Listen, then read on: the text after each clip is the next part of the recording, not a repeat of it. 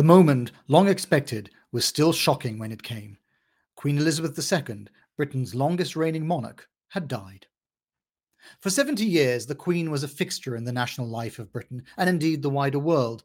The world changed immeasurably in the decades since she inherited the throne in 1952.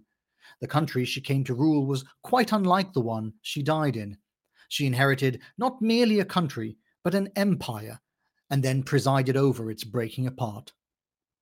Although the death of the Queen was expected, as the ritual of its declaration demonstrated, it still leaves the country in a deeply uncertain state, an uncertainty that extends to the 14 other countries in which she was the head of state, as well as the wider Commonwealth.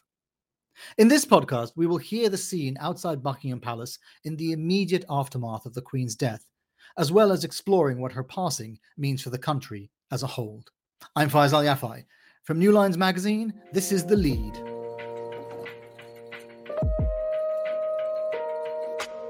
As the news was announced, our culture editor Lydia Wilson was walking towards Buckingham Palace as the crowds began to gather. I spoke to her from the Mall, although our conversation was frequently interrupted by blackouts as the phone lines were overloaded by thousands of mourners. So Lydia, tell me, what can you see? There are just so many people. And, I've been here probably half an hour or so, coming and going. And in that time, it's just an order of magnitude more people. There are people arriving all the time. There are black cabs dropping people being dropped with flowers, people walking from every single direction. There are so many people here. And, you live in London, Faisal. You know what it's like. It is a phenomenally cosmopolitan city. And there's just I can't tell you how many languages I'm hearing, and a lot of people grieving. The grief is interesting, isn't it? Because, of course, the Queen was 96 when she passed away. So there was an expectation that she would pass away at some point. Yeah, there's a lot of flowers, people bringing flowers. There's a really somber mood. That it just does feel like already a sort of spontaneous national funeral.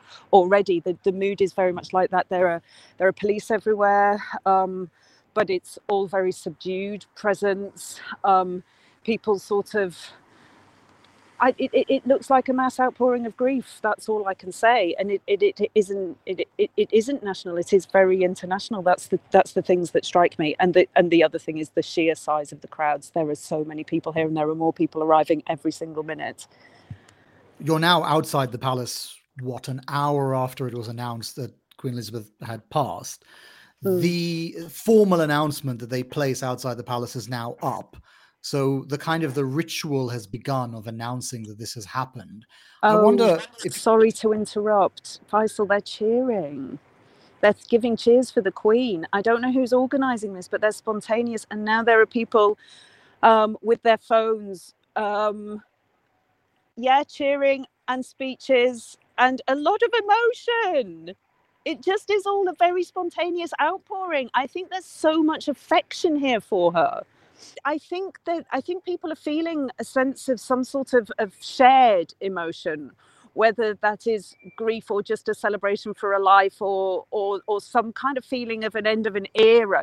There's a sense that people are coming together in a point of history. I've got a lot of people texting me saying I'm on my way. There's a sense that people are gathering here to mark the occasion, whatever that occasion means to them, which means that I think that it's a focal point of the country coming together, and that sense of solidarity in experience seems to be resulting in some spontaneous expressions. I can't quite understand what they're saying, to be honest. The crowds are just too big.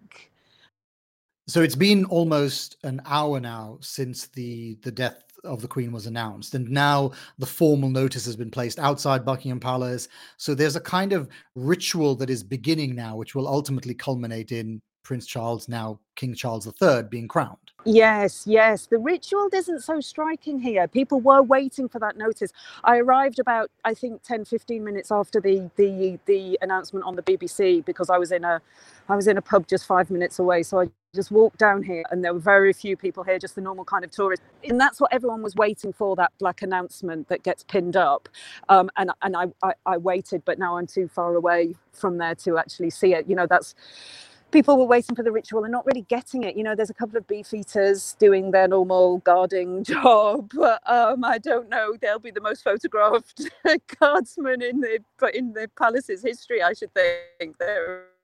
And I think you being in London gives you a sense that this is not merely an occasion for one country. It's an occasion in some ways for the whole of the world. You talked a little bit about the crowds and the cosmopolitan nature of the crowds, but already you hear the tributes coming in from all around the world for this woman who had been reigning for so many decades, was so recognizable. Well, I mean, yeah, it's, of course, Britain isn't a big country, but she's involved politically in so many more countries, head of state, queen, of tens of countries around the world that form the Commonwealth. This is a global affair, and however important it is to some countries, you know, there's more importance, constitutionally speaking, to some than others. But still, there is that involvement of the Queen in their country's histories of millions and millions of citizens around the world. And to be honest, I see that reflected in the crowds today, or just the sheer amount of emotion from so many different types of people here today. And what do you think now will happen to the institution? Because, of course, once King Charles III is crowned, he will become the focus of the press, the focus of the public on the monarchy. And as you say, there's immense affection for the person of the Queen. I wonder if there will be quite as much affection for the person of Charles III. Well, exactly. That's all to be seen, isn't it? And it is very important. And he's a very, very different person, and he's had an extremely different life. He's been monarch in waiting for all his, what is he now, into his 70s? Yeah, 73, exactly. Yeah, he's been the heir to the throne for 70 years, for 7 decades. And that's just an extraordinarily odd life. He's now the age when most people in this country have retired. Yeah. And he is now getting the chance to do the job for the first time. So we don't really know what, even though, of course, he's deeply familiar to all of us, we don't really know what kind of king that life produces, or the differences he will make. And, you know, we're all a bit hazy on the exact role of the monarch. I think around the world, there's mass confusion about what the Queen actually does and what powers she has, which is very little, actually. But they do have certain forms of soft power, certain forms of influence. And I think Charles will probably, from what we've seen about all his memos to politicians over the years, I think probably he will try and influence contemporary society, contemporary politics in a way that Queen Elizabeth was much lighter touch. Yeah, I mean, he's very likely, based on everything that we know about his public role so far, to take a very different attitude towards the monarchy. And of course, as the head of the monarchy, he gets to decide it. I mean, the Queen famously created the role around herself, but it will be for Charles III to decide how that role plays out. Well, in a very, very different world. I mean, Queen Elizabeth did a lot of that 70 years ago. The world is entirely different to 1952. Yeah. We've got a different type of politics. We've got a very different media. We've got a different society. We've got a very different class system now. I mean, of course, it's the same in some fundamental respects, but it's also changed a lot. And so he's going to find it very much harder. There's more scrutiny going to be on him. There's, I would say, less room to maneuver. There'll be less understanding granted to him from politicians. I think he'll have far less scope than she did. Yeah. Well, we were talking before about the way that the monarchy is very much embedded in in British life, in the way that, for example, it can be difficult for outsiders to grasp. Like the analogy I was making, I think, when we were talking earlier, was about the way that gun culture is so embedded in the American psyche, and it's very difficult for outsiders to understand it. And I think the monarchy is something very similar in the UK. Like, it's very difficult for people on the outside to understand the role of the monarchy and how it fits into the culture. Absolutely. And actually, I wonder if we can even extend that to ourselves and Britain as a whole, because speaking personally, I was quite surprised by the Jubilee this year. It sort of passed me by. The planning stages of it all passed me by. I was aware that it was coming, that she'd been on the throne 70 years, and that was an extraordinary achievement, and you couldn't really avoid it because there was things on sale, but celebrating it wherever you looked. But when it came round, and everybody, it seemed, in my town was having a street party, I suddenly realised that it was quite a major event for people in a way it wasn't for me. So that was an insight to me. The Jubilee this year was an insight that actually there still was maybe a lot more affection and pride in the institution than I had realised as a Brit. Yeah, I think there's quite a lot of latent feeling towards the monarchy. I actually think you will experience something very similar when Charles is crowned. I think you will see a certain pageantry that we haven't experienced in a very long time, and I think it will make people believe things about the royal family and about the monarchy that perhaps we thought could only be vested in the person of the Queen. It'll actually turn out that it is vested in the person of Charles now as well.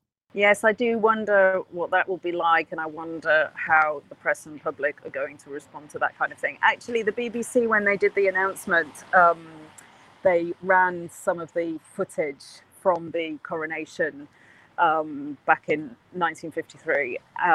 It was famously the reason why lots of people in this country bought a TV. They hadn't had a TV before, and it prompted a lot of purchasing. And seeing that pageantry that's based on such ancient rituals, and the crown jewels are quite familiar to us if you've been a tourist in London, and the robes, all of it. Yes, I wonder how people are going to react, whether they're going to have the pride and the sense of nationalism and the national belonging and national identity that might come with that kind of pageantry, or there might be a backlash against the institution itself. I don't know. I do think that it's quite interesting to think about it. I mean, we're literally an hour and a half after the announcement, and it's sort of interesting that we're in this liminal period where you just don't quite know what the world looks like without Elizabeth II. It's a sort of strange. I don't know if it's definitely a kind of national grief, even if it isn't a personal grief. But I think a lot of people haven't quite got to grips with what that world would look like. No. And I wonder if it feels extremely surreal around here. I think there's a real sense that this is a historical event, and that's why the crowds are just flooding in to the extent that they are. And the flowers are mounting up, and some people seem to be digging in for the night. In a kind of vigil type way. I can see candles. And it's raining, so there are people kind of handing out ponchos and umbrellas and things. So there's a sense that there's something incredibly important and historic, and maybe one of the most important things that's happened for a while. There's a sense of that importance of it all, but at the same time, I don't think people are grasping it. And certainly there isn't any real news to go on, or anything to do, or anything to react to. The fact of the matter is, it has happened. We've been told it's happened. And this is the waiting stage. Yeah, as you say, a liminal space somehow. And we don't really know, do we? We don't know what the future brings. In a way, it's going to show us what a monarch actually does, because none of us have ever experienced a different one. And now seeing a different one take on the same job will potentially show us more about Queen Elizabeth herself and how she did it, in the difference to the reign of King Charles III. As mourners gathered outside Buckingham Palace in London, in America, Joe Biden led the tributes to her life, ordering US flags to be lowered to half-staff to mark her death. Her Majesty Queen Elizabeth II was more than a monarch, he said. Her legacy will loom large in the pages of British history and in the story of our world. America's relationship with the monarchy is complicated, said Amy Ferris Rotman, speaking from her home in London, and touches on politics, identity, and even a longing for the old world. Well, let's start with your observations. I mean, you've been watching the news for the last nearly coming up to 3 hours now since the death of the Queen. What are your feelings about what's happened, and how are you reading the news? Well, when Buckingham Palace said earlier today that she was that the Queen was in very poor health and that it was being monitored, I had to take a double take and think, okay, well, something clearly serious is happening here, because they don't make statements like that very often. And she obviously, well, she was 96. She has had loads of health scares in recent years. But yeah, so something that was different this time was the way the coverage kept rolling. So BBC, all the newspapers, all the British media kind of went with the fact that she was sick. And so, and it felt very much like the end.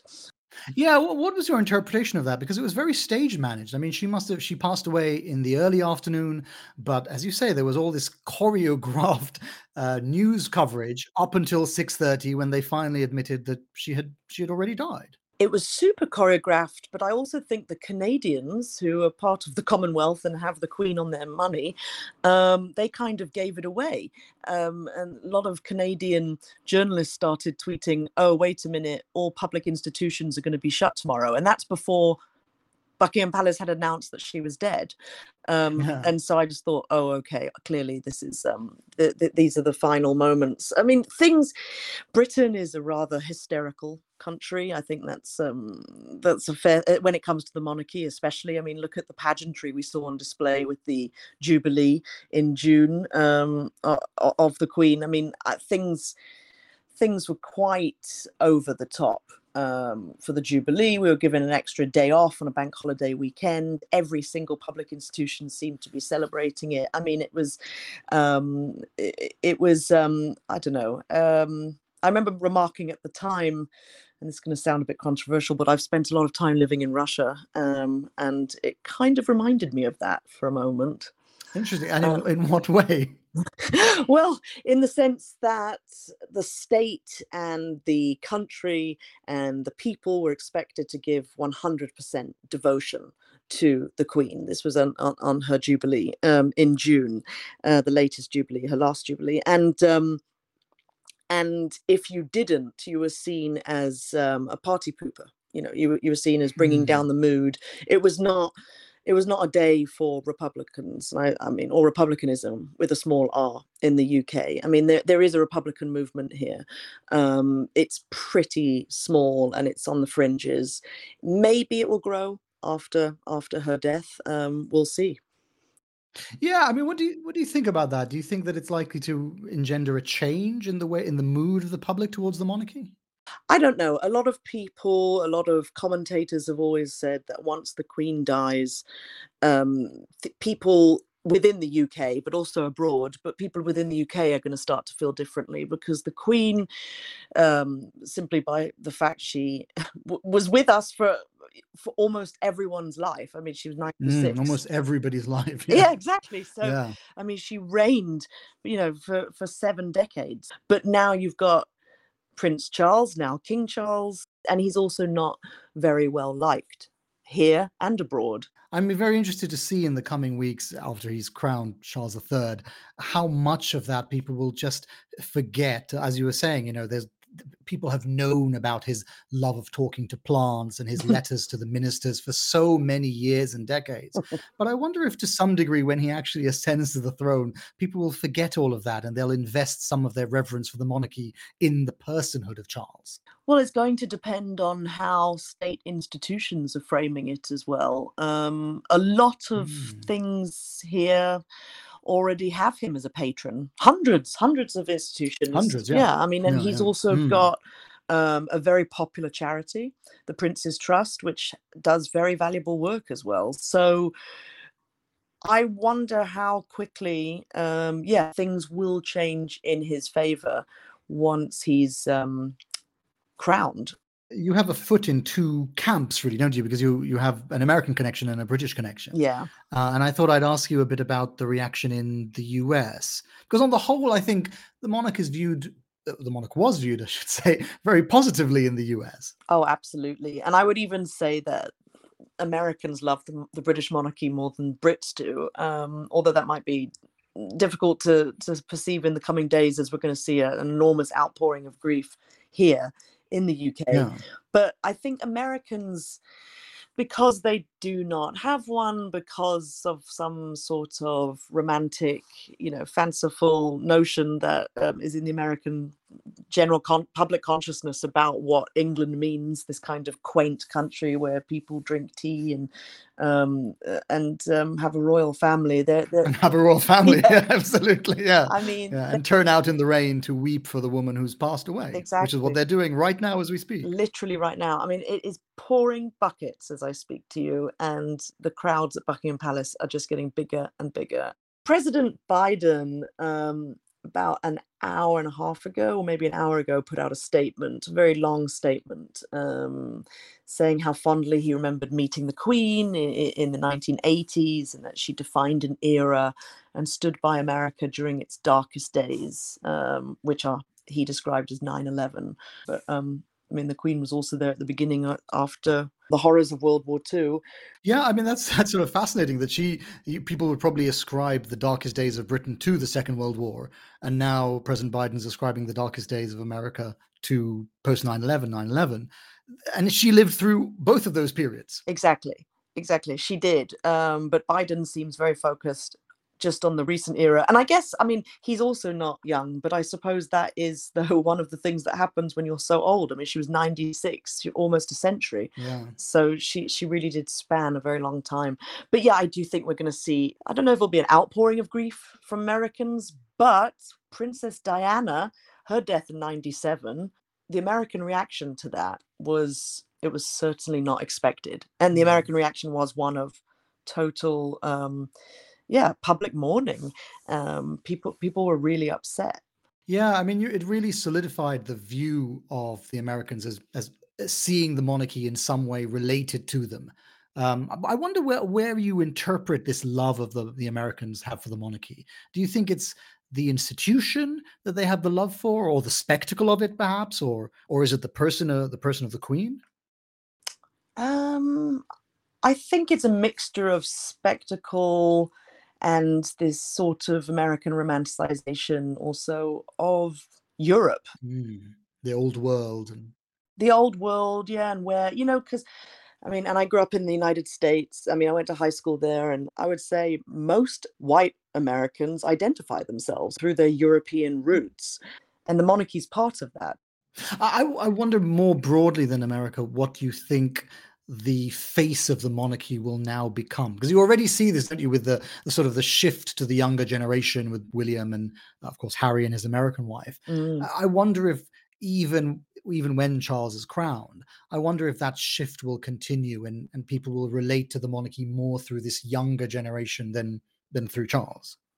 Yeah, the younger generation definitely fell in love with Prince William, with his wife Kate, obviously Harry's American, beautiful, half African American wife Meghan. The Brits fell out of love with her, and that's a whole separate discussion, which I think centers a lot around racism. But Americans adore her, so yeah, that has certainly brought a younger generation to admire the monarchy. However, having said that, I do think we're going to see some changes pretty quickly. I mean, in the Caribbean, namely, which is composed of mostly former British colonies. And I think Barbados leaving the Commonwealth last year is going to set in motion a chain event of other Caribbean countries leaving, especially now without the Queen.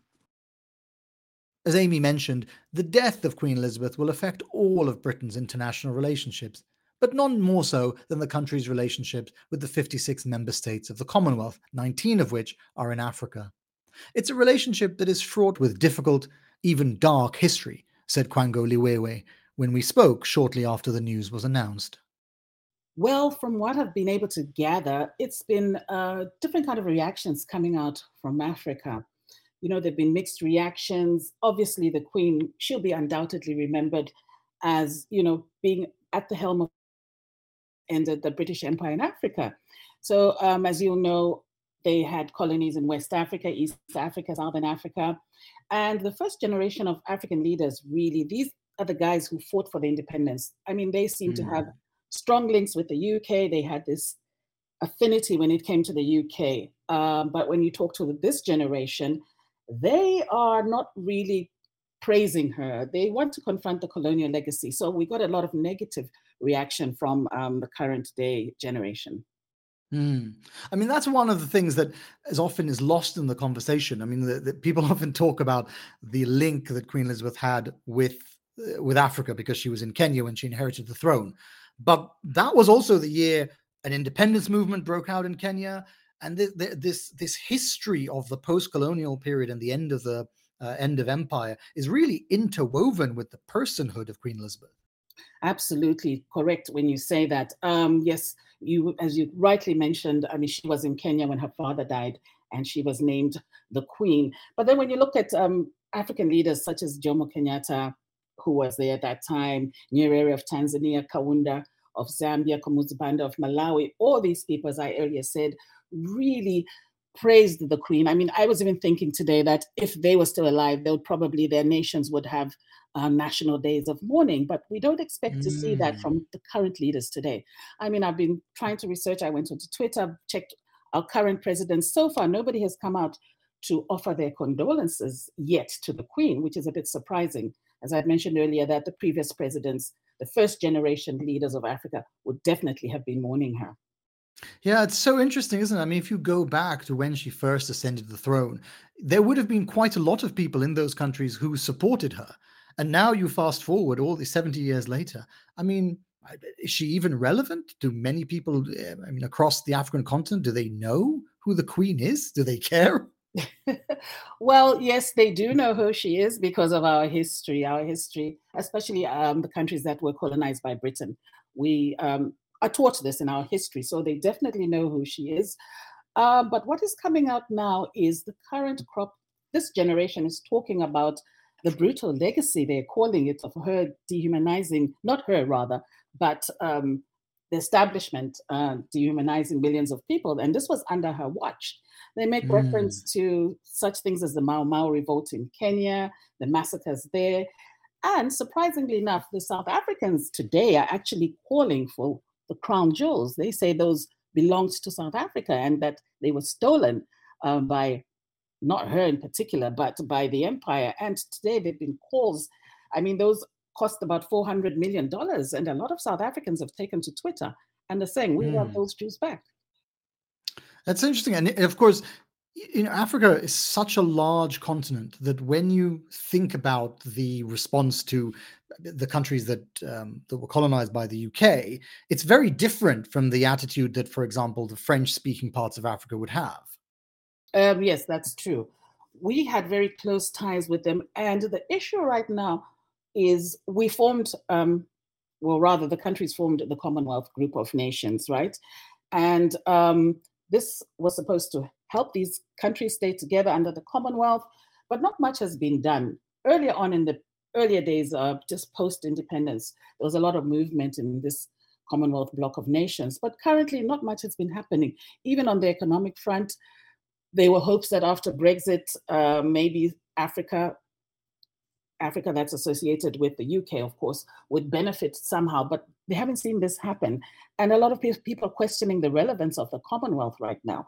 So these questions are all coming up. And now that she's gone, and it will be under the leadership of her son, who we recently saw at the Commonwealth Heads of State meeting in Kigali, Rwanda, they're wondering what he'll bring on board, whether he'll bring new ideas and see the Commonwealth get better. Yeah, I want to talk a bit about that because that you know, there was this sudden switch from the former colonial countries to then the Commonwealth, and the role the Queen had as the head of the Commonwealth, she seemed to take that very seriously. She seemed to want to hold the institution together, and she visited most of the countries of the Commonwealth.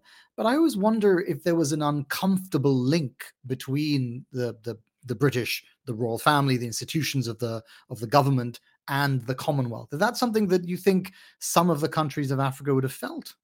Well, yes, she did initially in the first maybe 10, 20 years, but really her presence hasn't really been felt in the past 20 years by these countries, especially the ones in Africa.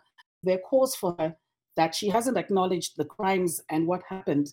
For instance, as I mentioned earlier on with the Mau Mau, what happened in India, the country being plundered by the East Indian Company.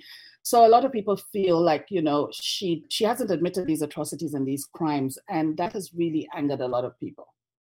Do you think there's a chance that the successor as the head of the Commonwealth and the British monarch will engage with any of those issues? It depends. A lot of people want to see whether he's going to engage these countries differently. I mean, there are questions about payments to reparations to countries such as Jamaica, India, Kenya. I mentioned the crown jewels. We'd like to see how he's going to handle that going forward.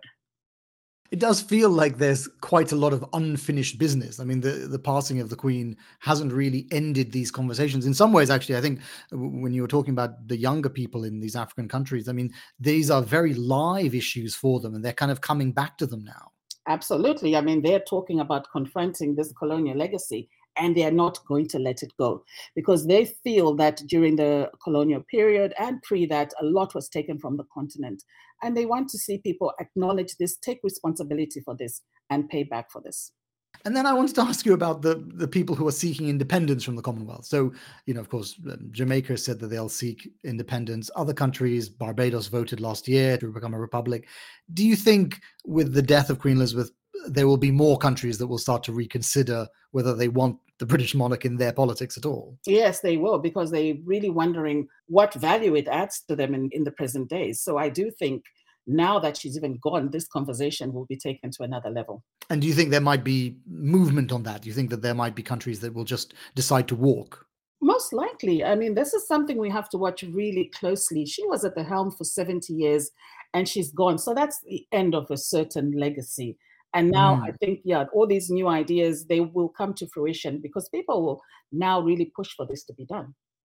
And then I wonder, how do you think the national stories of some of these countries will be affected by her passing? I mean, of course, you could think about India, which has had such a long relationship with the British, not always willingly, but other countries as well. I wonder if you think their national stories, like their sense of themselves in the world, will change now that the era has ended. No, not necessarily. And I'll talk more specifically about Africa. I mean, she, in the past, probably 2 decades, I haven't seen much of her having an impact on what was happening in Africa. What comes to mind for me was probably during Thatcher's reign, during apartheid South Africa. She and Thatcher didn't agree on sanctions there. The Mugabe era in Zimbabwe. Zimbabwe withdrew from the Commonwealth. He had his knighthood removed by them because of the land grabbing in Zimbabwe. But post that, really, on the African continent, she hasn't really played a role post that Mugabe era. Lots of things have been happening on the continent in former British colonies, and we just haven't heard the Commonwealth or the British take a strong stance on it. In fact, the US has been more involved in African affairs than Britain in its colonies. It sounds like you think that the formerly British colonies have moved on at a pace, and the story of themselves has moved on with them. And perhaps the British, and certainly the institutions of the British, like the monarchy, have just not caught up with that. Not at all. And if you look at the Commonwealth itself, and I'm talking more specifically about Africa, if you talk about the Commonwealth to any person walking in the streets of Lagos, for instance, you talk about the Commonwealth, what do they talk about? What do they think of immediately? They'll think about fellowships, think tanks, universities, scholarships, and that's it. This has been The Lead, the New Lines Magazine podcast. You can read more about the passing of Queen Elizabeth II on our website, newlinesmag.com, with a new essay by Lydia Wilson. And you can follow Lydia on Twitter at LSMWilson, Amy at Amy_FR, and Kwangu at K Liwewe. This week's episode was produced by Joshua Martin and Kristin Alkhuli and hosted by me, Faisal Yafai. For more like this, subscribe to The Lead on your favorite podcast app. Thank you all for joining us.